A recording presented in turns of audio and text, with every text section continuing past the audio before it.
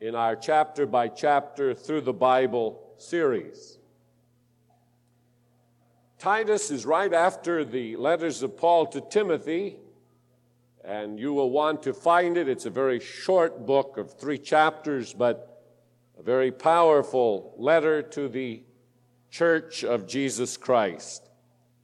And before we begin, while we're settling in, I would like our musicians to come back as we sing a chorus together and give everybody an opportunity to get situated and comfortable as we look to the Word of God. I'm so glad I'm a part of the family of God. Our theme tonight is why you should be a part of the local church. So let's stand and everybody sing. You know the chorus that Gaithers wrote, and it's a great truth. I hope you feel what he wrote. I'm so glad I'm a part of the family of God. I've been washed in the fountain, cleansed by His blood. Join heirs with Jesus as we travel this sod. I'm so glad I'm a part of the family of God. Oh, I'm so glad I'm a part of the family of God. I've been washed in the fountain, cleansed by His blood. I'm a joint heir with Jesus as we travel this sod. I'm so glad I'm a part of the family of God. If you are, say amen. You have brothers and sisters all around you, so why don't you meet a few of them? I don't think we've had the opportunity to do that. Before you're seated, please.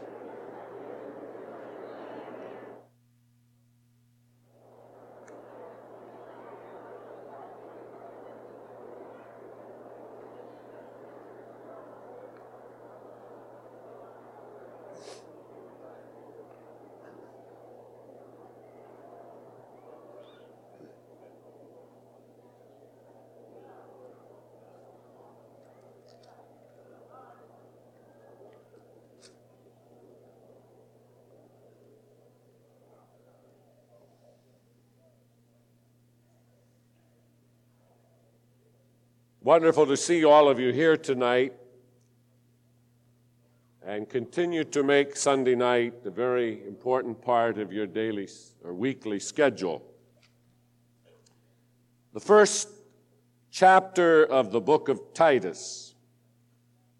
In the notes that you have been given, we try to introduce you to this book just a little bit. There are several points that I'm not going to take a long time on. I want to get to the basic outline of the chapter, but you may want to take some time to look up these verses and follow through on what we have given you as a background for the book, as well as this man by the name of Titus. He was to Christ what Paul probably wanted him to be in a very real sense, as we will see moving along through this chapter.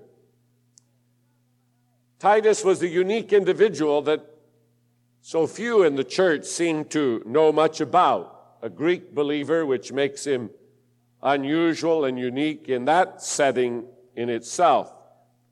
Probably a convert out of heathenism of some kind, one who heard the gospel, probably through Paul, and embraced it with all of his heart and became a great leader in the early church. You will see as you move down through those several points that he assisted in taking the offering for the saints, so he was trusted. He met Paul at Troas. He carried the book of 2 Corinthians back for the Apostle Paul. He was left at Crete, the island of Crete, to reorganize the church. We don't know who planted it, but we know who reorganized it. The Zachariou family from our church know a lot about the island of Crete. And I believe it was there that their father was converted to Christ, if I remember correctly, and where their journey began. Family right out of this congregation had their spiritual journey begin on the island of Crete, where Titus went to minister to the church of Jesus Christ in that day. He was with Paul in Rome during the time of his second imprisonment in 2 Timothy chapter 4, and could have been with him in those final days of the apostles' life and the apostles' ministry. Paul's estimate of Titus is in 2 Corinthians chapter 8, and I do want you to look at that one verse just so you will see what Paul said about him. The 23rd verse of the 8th chapter of 2 Corinthians. If anyone inquires about Titus, he is my partner and fellow worker concerning you.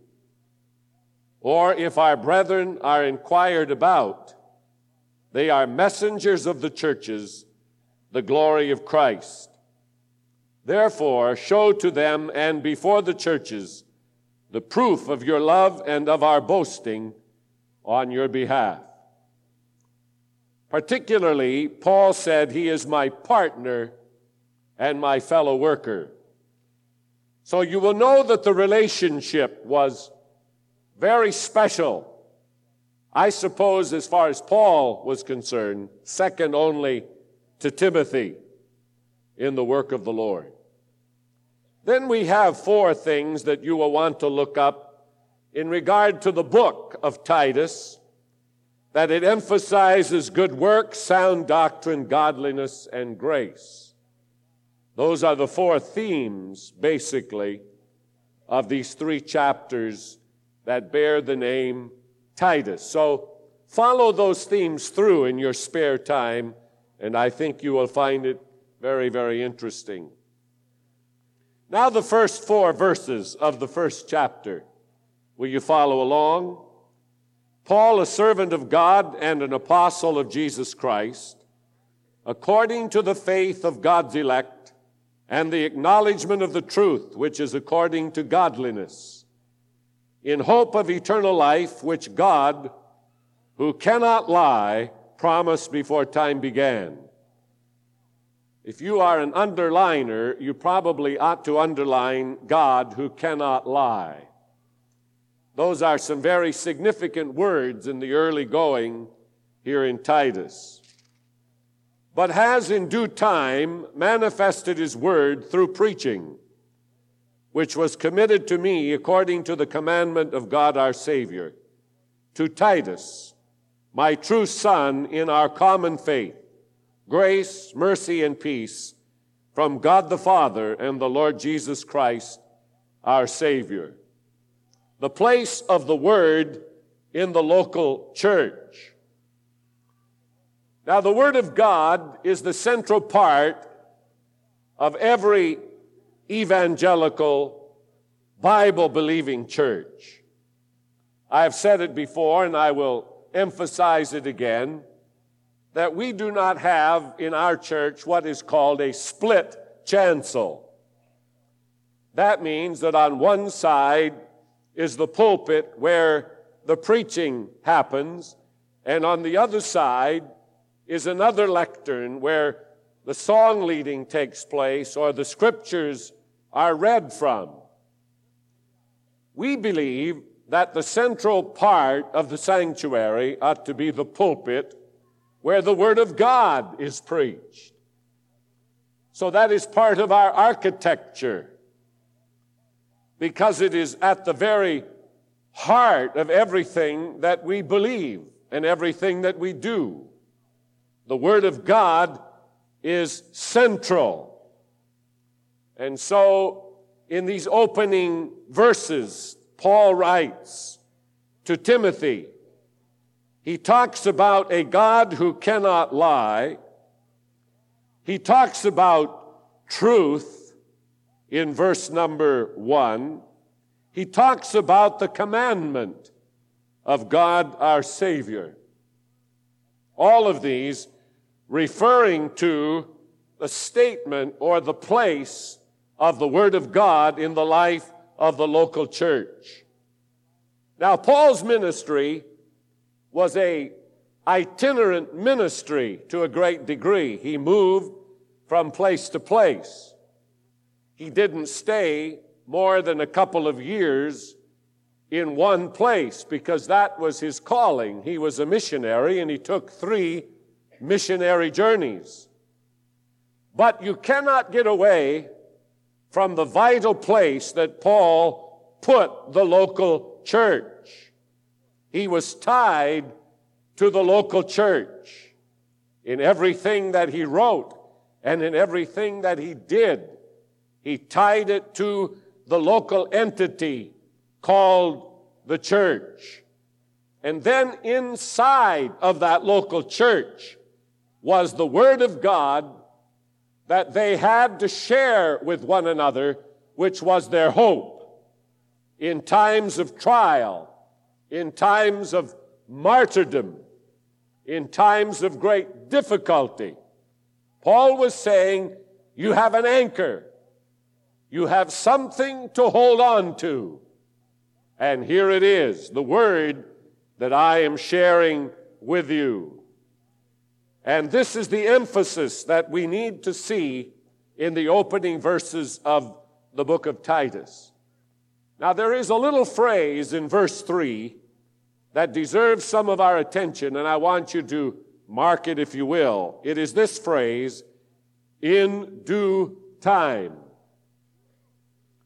But has in due time manifested his word through preaching.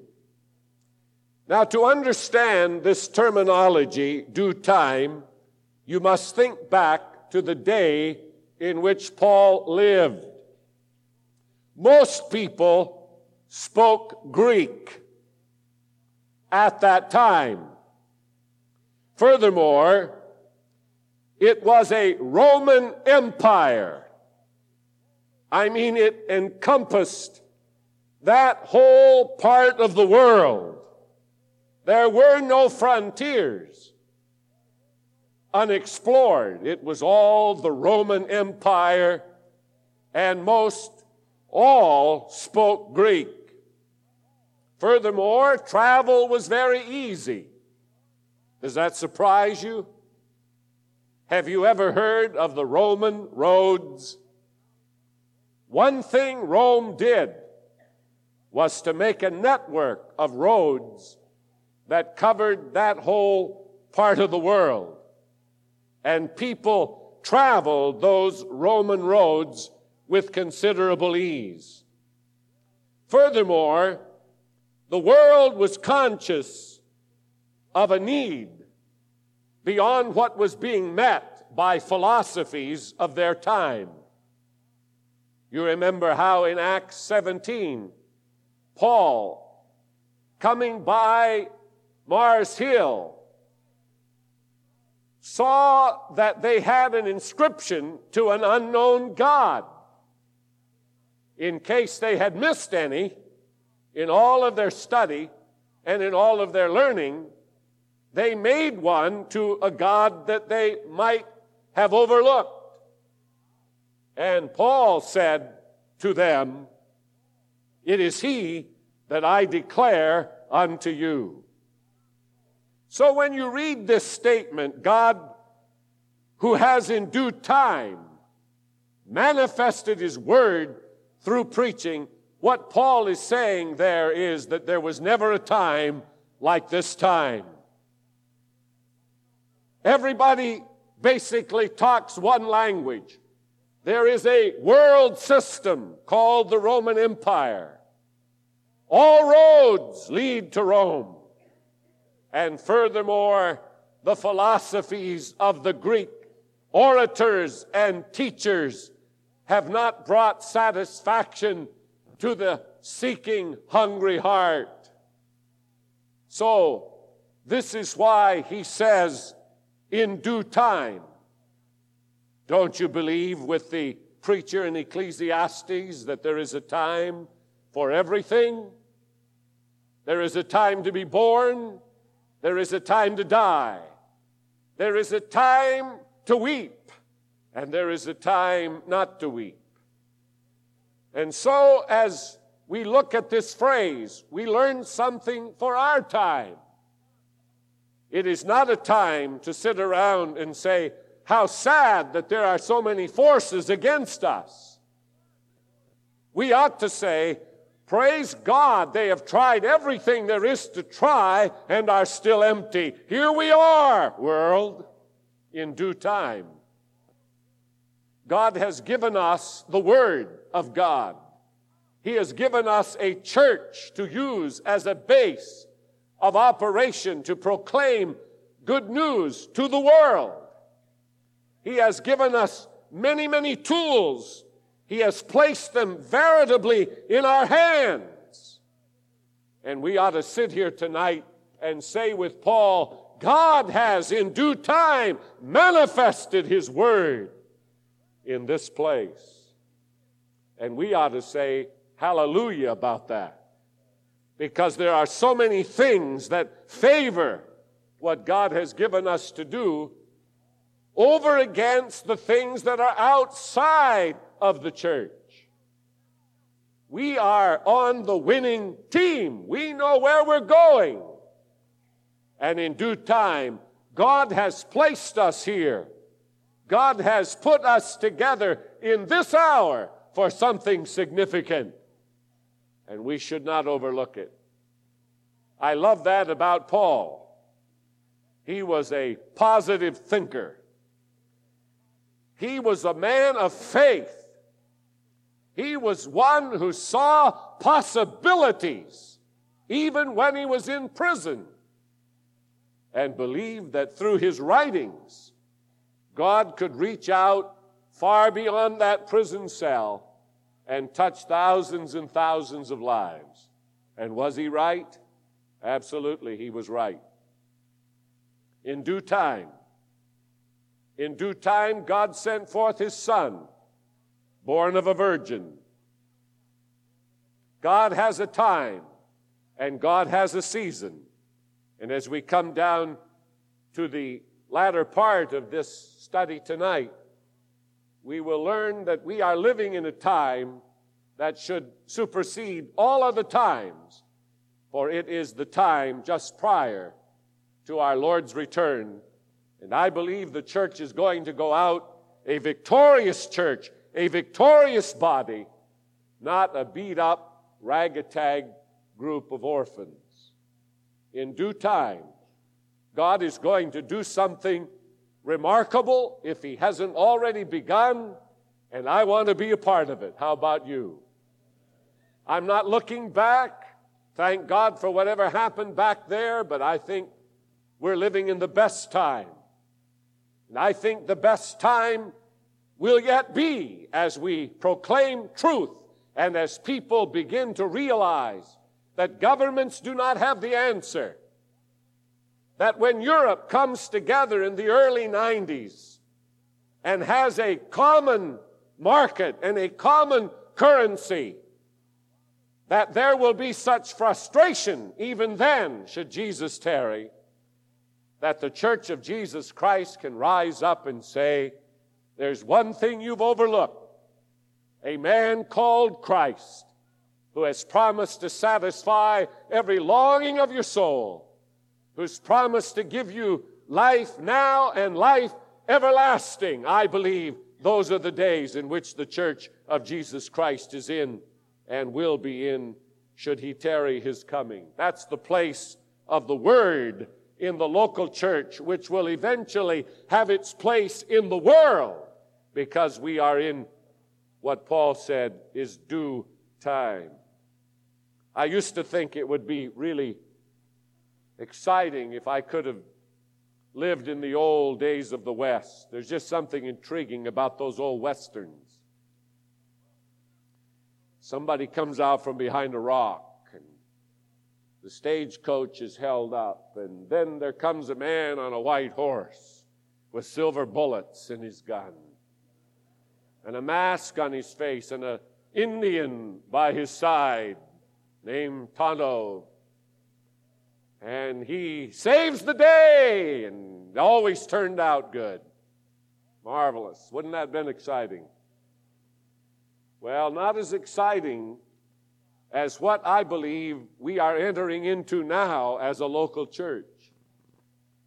As I said this morning, when we give place to prayer, and when we give place to this book, which is powerful to save, we can expect miracles upon miracles to happen. And that's that little phrase, in due time. I believe we have been raised up for this time, and I want you to catch the spirit of it. I want you to feel the fever of it, and I want it to burn in you until you want to be a part of it with every ounce of strength and energy that you possess. Now, the message is in 3 parts.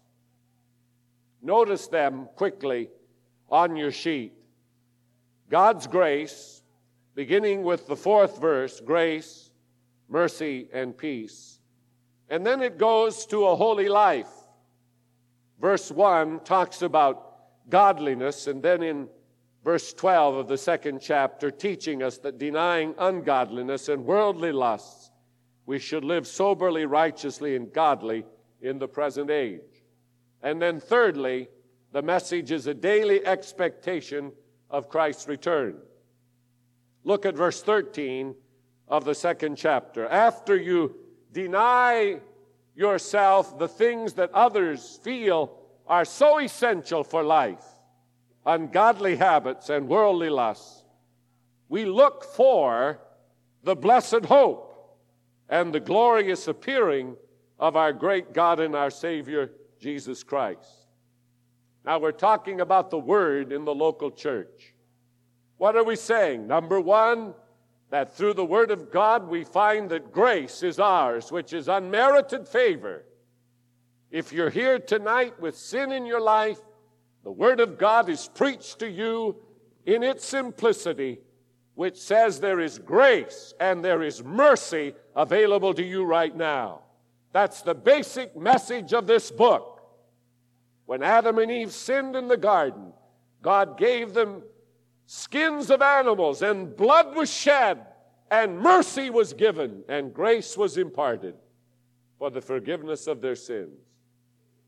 And so through Jesus Christ, grace and mercy have been imparted to us. And then secondly, it's possible in a wicked environment to live a godly life. If you believe it, say amen. You can live above the world. We can be in the world, but not of the world, the old adage goes. That's not corny. That's not passé. That's Bible. That we can be a part of this world because we're mortals and we live here and we have to do certain things to exist here. But in a very real sense, we're living above the world. The world does not squeeze us into its mold. We can live godly lives. And then thirdly, overriding all other things is that we have something to keep grace active in our lives and keep holiness active in our lives, and that is that Jesus Christ is going to return. We don't know when, so we'd better live today as though it were today. If he hasn't come by tomorrow, then the blessed hope says to us we'd better live tomorrow as though this were the day Jesus comes back. And when you look at it in the light of Paul's letter here, you see that it's not that hard to survive. You just do it a day at a time.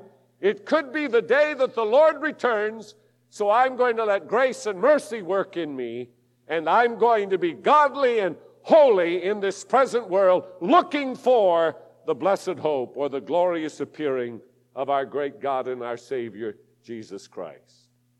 Now, somehow, that third part has gotten away from us in recent times. When I was young, I was drilled on point 3. Jesus could come. Are you ready? Jesus might come this week. Make sure that your feet go where they ought to go, and your hands touch what they ought to touch, and your eyes see what they ought to see. And man, that was so drilled into us that we just lived it, and we practiced it, and we talked about it. But somehow we've drifted away from the expectancy of the Lord's return.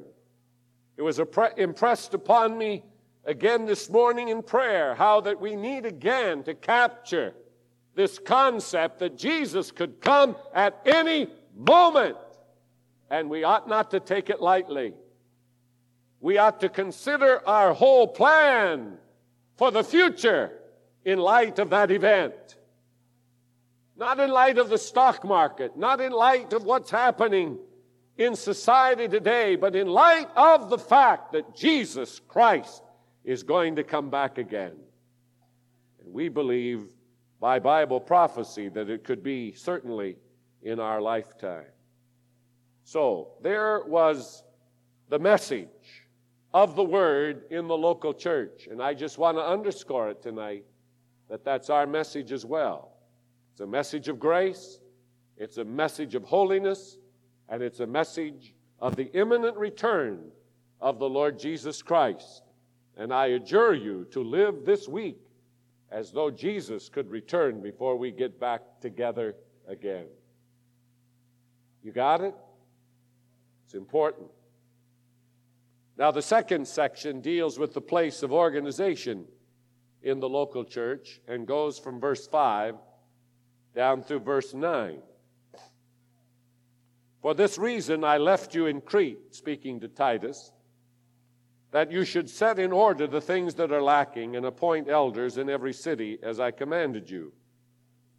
If a man is blameless, the husband of one wife, having faithful children, not accused of dissipation or insubordination.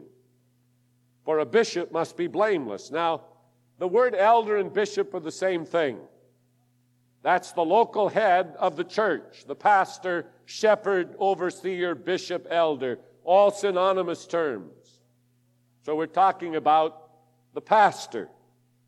A bishop must be blameless, as a steward of God, not self-willed, not quick-tempered, not given to wine, not violent, not greedy for money, but hospitable, a lover of what is good, sober-minded, just, holy, self-controlled, holding fast the faithful word as he has been taught, that he may be able by sound doctrine both to exhort and convict those who contradict. Now, before we look at these few points on the sheet, I want you to go back to the book of Isaiah, chapter 9, and see a verse that really connects with Titus chapter 1. Isaiah chapter 9, verse 15. This verse reads like this: the elder and honorable, he is the head. The prophet who teaches lies, he is the tail. Now, isn't that unique? Because that's exactly what Paul is saying to Titus about the leadership and the organization of the local church. You've got to rid the church of all false prophets and all false teachings, or in the word that we just read, of all who contradict. The elder and honorable is the head, and the prophet who teaches lies, he is the tail. Now, we have a different kind of philosophy running around today that you put up with anybody and you put up with anything, and we ought to be agreeable, and we ought to let anything happen. You know, America was built on the premise that free speech, and we live and let live, and it works to a point. But there comes a point when it just does not work. And I'll tell you where that point is. It's in what we believe. Because we believe this word is the final voice. We believe what the Bible teaches is the word, the very word of God. And so, where God speaks, we cannot be silent just to get along, just to be compatible. Are you with me? So there are churches around, or organizations, who let anybody come in and who let anything come in, because after all, we're all supposed to get along. We're all supposed to be brothers and sisters. I doubt you could convince Paul that that was the way it ought to be. The organization of the local church is clearly set forth here in terms of its activity or action. It says, "Hold fast the faithful word and convict those who contradict." And then it goes on to give further tasks of the elders of that local church, as we shall see in a moment. Now, when you look at your sheet, you will see 2 points of what an elder must be, and then number 2, what an elder must not be. Just take a look. One who has taught and trained his own family in the faith. What a responsibility, so that the minister can stand and speak with power about God's ability to minister to the family. The family must be disciplined. That is a responsibility of this ruling elder. He should not be self-willed or angry or given to drunkenness and outrageous conduct. He should not be a seeker of gain in disgraceful ways. He must be hospitable, prudent, pious, just, self-controlled. He must be able to encourage the church and to rebuke the opponents of the faith so they can see the truth. Now, it's that last one that in our day, so few, it seems, want to accept as a part of the role of an elder. And I suspect there are some of you in this fellowship, because I've received some notes from a few, who would just as soon have Pastor Cole sit in his office back there and study for next Sunday and not get too involved with what's out there, because when I do, it seems to always get in the news. And I don't know how many have adjured me and counseled me to just be quiet, to just pastor the church. Well, tonight gives me my opportunity to tell you that one of the vital roles of the bishop or the elder or the overseer or the shepherd pastor of the local church is to stir up trouble.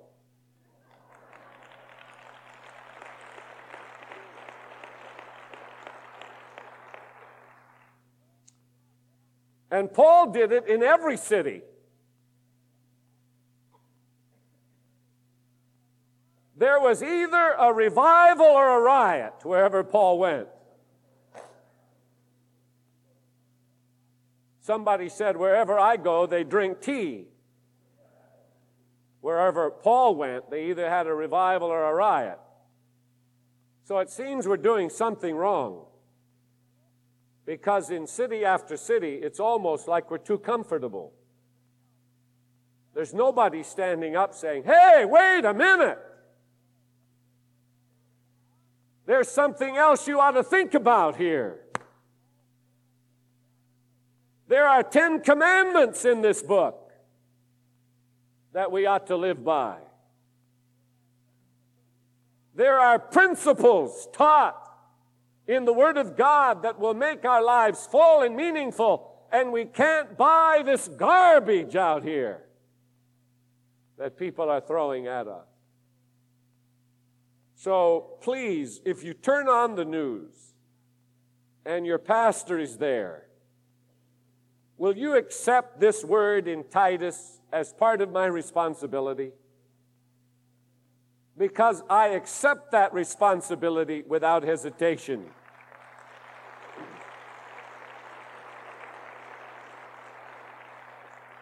And it is as though you don't have to go look for the problem today. The problem comes looking for you. It's just that way.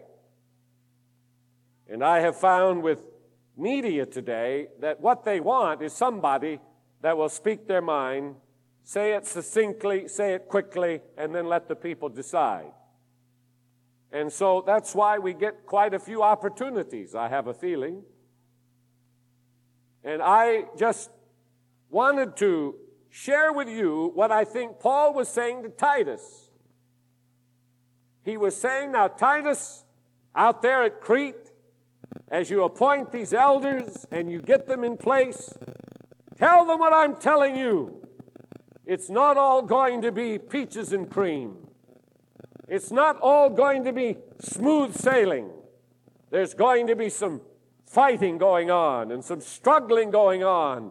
For we wrestle not against flesh and blood, but we wrestle against spiritual wickedness in high places. We fight a spiritual battle. And somebody has to be responsible to bring into account those who teach or contradict that which is true and that which has been manifest in the Word of God. So, that I have said, and I am glad that I said it. He's not only to minister to the saints, he is to stand before the community and say, as the prophets of old, thus saith the Lord. That is his mandate. And I wouldn't want to be a part of a church that thought otherwise. If so, we're going to go down the tubes, and false teachers will take over, and there will eventually be no faith, and there will be no doctrine, and it will be like it was in the days of the kings. Anything went. They did that which was right in their own eyes. And so God has organized the church with leadership so that that can never happen. Can you accept it? And are you willing to say, well, I never saw it before, but I sure see it now, so sic 'em, Pastor. And when they throw me in jail, you better be there to get me out. Now, thirdly, the place of refuting false teachers. It's amazing how much space is given to that in this chapter. There are many insubordinate, both idle talkers and deceivers, especially those of the circumcision, speaking of the Jews, whose mouths must be stopped. Now, that doesn't sound like a Sunday school picnic, does it? Who subvert whole households, teaching things which they ought not, for the sake of dishonest gain. We are not to patronize. I wrote that down here at the bottom of the page in red ink. The church is not to patronize. We are not to smooth over or sugarcoat. I have a feeling that one of the reasons so many people came to hear Dr. Walter Martin is that he doesn't sugarcoat. He doesn't really cover up much. He just says this is what they believe and this is what the Bible says. And that is absolutely correct. That's why we'll probably have him back periodically, because he has a platform from which he can speak that is according to the Word of God. We are not to just sit back and let them say whatever they want to say, even though it is contrary to the eternal Word of truth. We are to deal with false teachers, and we are to refute them even publicly.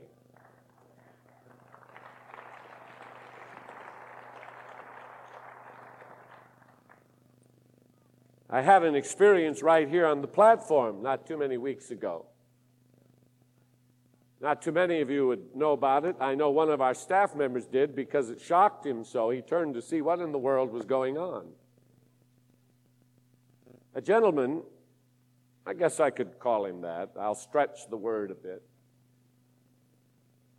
Wanted to challenge my integrity and my honesty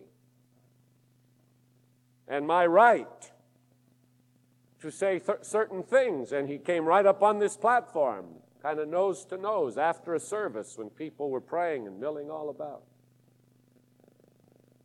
And I took it about that long, because when you're under the anointing, it's amazing what you can do. And I got hot spiritually. And there is a phrase that I like to use on rare occasions, and this is it. Go hang it on your nose. You know how silly that would look? And I pointed my finger in his face, right over there by the organ, and I said, go hang it on your nose. And I said it with authority. It so discomfited him, he didn't know what to do. He just kind of turned on his heel, and I haven't seen him since. Now you say, was that the right thing to do? You bet it was. Because this is the kind of a person who goes moving about everywhere he can and challenges everything people say out of the Word of God. And the Bible says that in the organization called the local church, there is a spiritual authority. And that spiritual authority does not patronize. I don't even believe we're to enter into great long debate. It's like when the Interfaith Service Bureau wanted to get involved with me and wanted to get me into debate. I simply said to them, hey, what kind of a debate would we have when I would simply say perversion, sin, it will be judged, debate is over. What else do you say? I mean, I'm not going to get up there and wrestle through hours and hours of debate when God says, this is it. And so, friends, in the days to come, be alerted to the fact that as we await His appearing, we will undoubtedly, as a local congregation, be brought into refuting, not patronizing, what is being spoken throughout the community today as truth. Would you just be ready for it? Would you not be surprised, please, when it comes? Now, this isn't on the radio. We're not recording this for KFIA. This is just kind of believers meeting tonight. We're just home folk tonight saying, family, the false teachers are growing in number. They're getting more vociferous all the time, more outspoken, more vocal, and more foolish. all the time. So what will be our place? Very simple. Thus saith the Lord. That's where we're going to stand, and we will not move from that place. Now, wherever Christ sows the good seed, Satan always follows with the counterfeit. Always. So it is not hard to understand why in our community there would be so much on the rise or on the increase that is false and untrue and ungodly. And it would not be hard to understand why we are reading more of demonic activity and devil worship and even sacrifices, animals, and in some cases, possibly human sacrifices right here in our own community. Why is that? Because the church is growing stronger. Because the church is getting larger. Because the church is gaining influence. And the church is planting the good seed. And wherever the church does that, Satan comes along with the counterfeit. Now we've got to be strong. We've got to stand together. In this time, there were these Jewish teachers who taught legalism and in some cases fables. And Paul said, just come against them. Don't patronize them. Don't put up with it. Refute them. And then declare the word of truth. So I just want to say tonight that we're going to have some interesting times, and God is with us, and we have the authority in the Word of God to stand and speak with a smile on our face and say it has proven the tests of time. It has worked every century past. It's working now, and it will work in the days to come. Amen? Amen. Now, finally, down at the bottom of your page, repulsive, disobedient, useless to God. That's quite a sentence. Read on with me. One of them, a prophet of their own, said, Cretians are always liars, evil beasts, lazy gluttons. Now notice, this testimony is true. Therefore, rebuke them sharply, that they may be sound in the faith. What a congregation, huh? How'd you like to go pastor the church at Crete? Liars, evil beasts, lazy gluttons. How would you interns like to have that as your first congregation? And what are you supposed to do when you go and face them? Rebuke them sharply, that they may be sound in the faith, not giving heed to Jewish fables and commandments of men who turn from the truth. To the pure, all things are pure, but to those who are defiled and unbelieving, nothing is pure. But even their mind and conscience are defiled. They profess to know God, but in works they deny Him, being abominable, disobedient, and disqualified for every good work. Now let me illustrate this if I can, and I'm going to wrap this up very quickly because I know some of you have wiggly children with you, and I want to respect that. I got in the mail. Well, I get in the mail every month. Let me put it that way. The church, I guess you can call them bulletins. I'm not going to tell you what church, only to say it comes from a state right next to the state of Ohio. It is a denominational church, and I got on their mailing list years ago, and I have received every month for years a package of their mail. And I was most interested when this one reached me because it said, and this is their Bible study for Sunday, and it was titled Church Order. And the text was 1 Corinthians 14, which is, of course, about the work of the Holy Spirit in the local church, and a lot about tongues. And since this was not a charismatic church, I was quite interested in this. So, just one point in the lesson for that Sunday. It was titled, The Principles for the Gift of Tongues. Now, this is how subtle things can get. I read, this was the only church known to have been given this gift. The church at Corinth. Did I read that? What about the church at Jerusalem in Acts 2? What about the church at Ephesus in Acts 19? How could a reputable evangelical church say this was the only church known to have been given this gift? Then it reads, it was primarily given for the Jews during the transition period as Israel was set aside and the church came to the front. Now, wherever that came from, I have no idea. And then we come down to the bottom, and I just put the word really out by it with a couple exclamation marks. If followed, these biblical regulations would end the modern charismatic movement.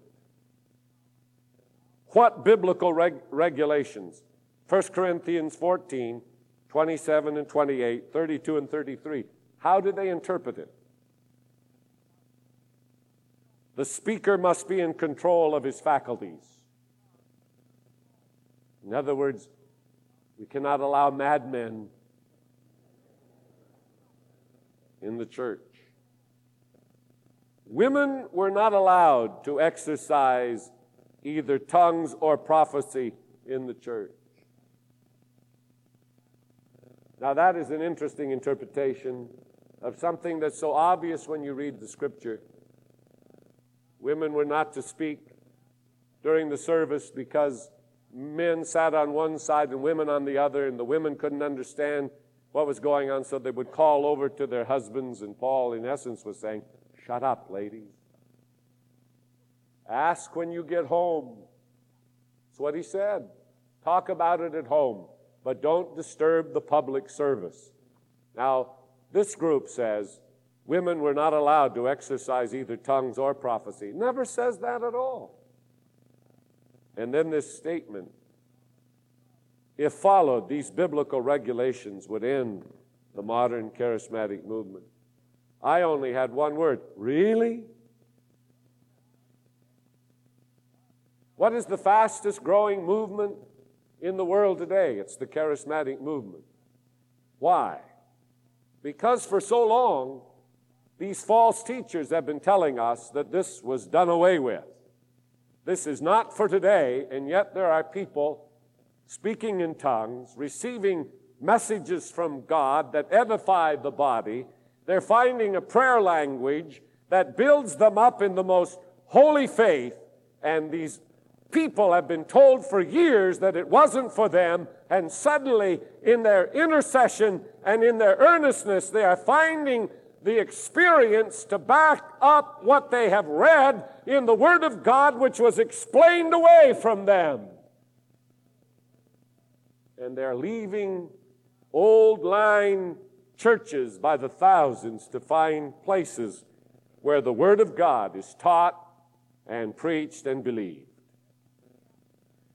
So, when you come down to the end of the first chapter of Titus, and he says they profess to know God, but in works they deny Him, know that that is indeed happening in our time. So what is the antidote? The antidote is what we read in the first section of this chapter, and that is to emphasize what the Bible emphasizes. To emphasize grace, to emphasize holiness, and to emphasize the coming of the Lord. And in the process, you're going to find out that you need the power of God and the anointing of the Holy Spirit, which will lead you into the book of Acts, the pattern book for the New Testament church, and you will discover a gift that God has imparted for power and boldness and edification and uplift, and the church will be dynamic for God. So we're going to say it louder than we've ever said it. We're going to shout it from the rooftops, and we are not going to fraternize. We're not going to politicize. We are just going to say, "Thus saith the Lord." That's why you need to belong to the local church. That's why you should not say, "I have a television church," or "I have a tape church," or "I have a magazine church." You need to plug in to the local church and support it with all of your might, for it is the local church that defends the faith and will stand, in my opinion, the test of time. We will be here when all these other things are flittering away, declaring, "Thus saith the Lord." Get in with both feet. Amen and amen. God bless you, and God bless the word to your heart.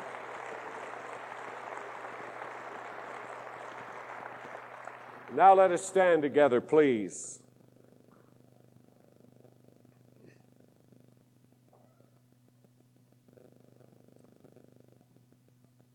Before I forget it, it is necessary for us to meet just briefly with the board and the missions committee members that are here in the boardroom following service. Whenever we are free, if you could join me back there for just a few moments, I would appreciate it, please, just for a few moments. Now, what do we do following a chapter like this? I think there's only one thing that really makes much sense, and that is to thank God for His church on earth. When I think back in my life, every major event that I have ever experienced has happened in conjunction with the church. I mean, every major event of my life has taken place in the church. And I believe as each of us think about that, we would have to say, perhaps, where would I be if it were not for the church? Where would I be if someone hadn't supported me, loved me, taught me, preached to me, prayed with me, loved me? Isn't that so? I know that a good many of us wouldn't be here tonight, right? We just wouldn't be. But the church was there, and the church will be there because the gates of hell will not prevail against the church. Praise the Lord.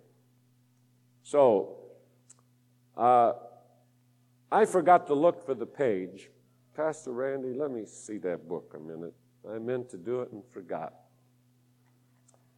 'Tis a Glorious Church. I hope it's in this book.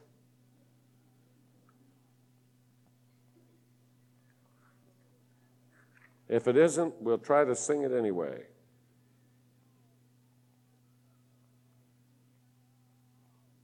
And I don't see it because maybe I don't remember exactly the title.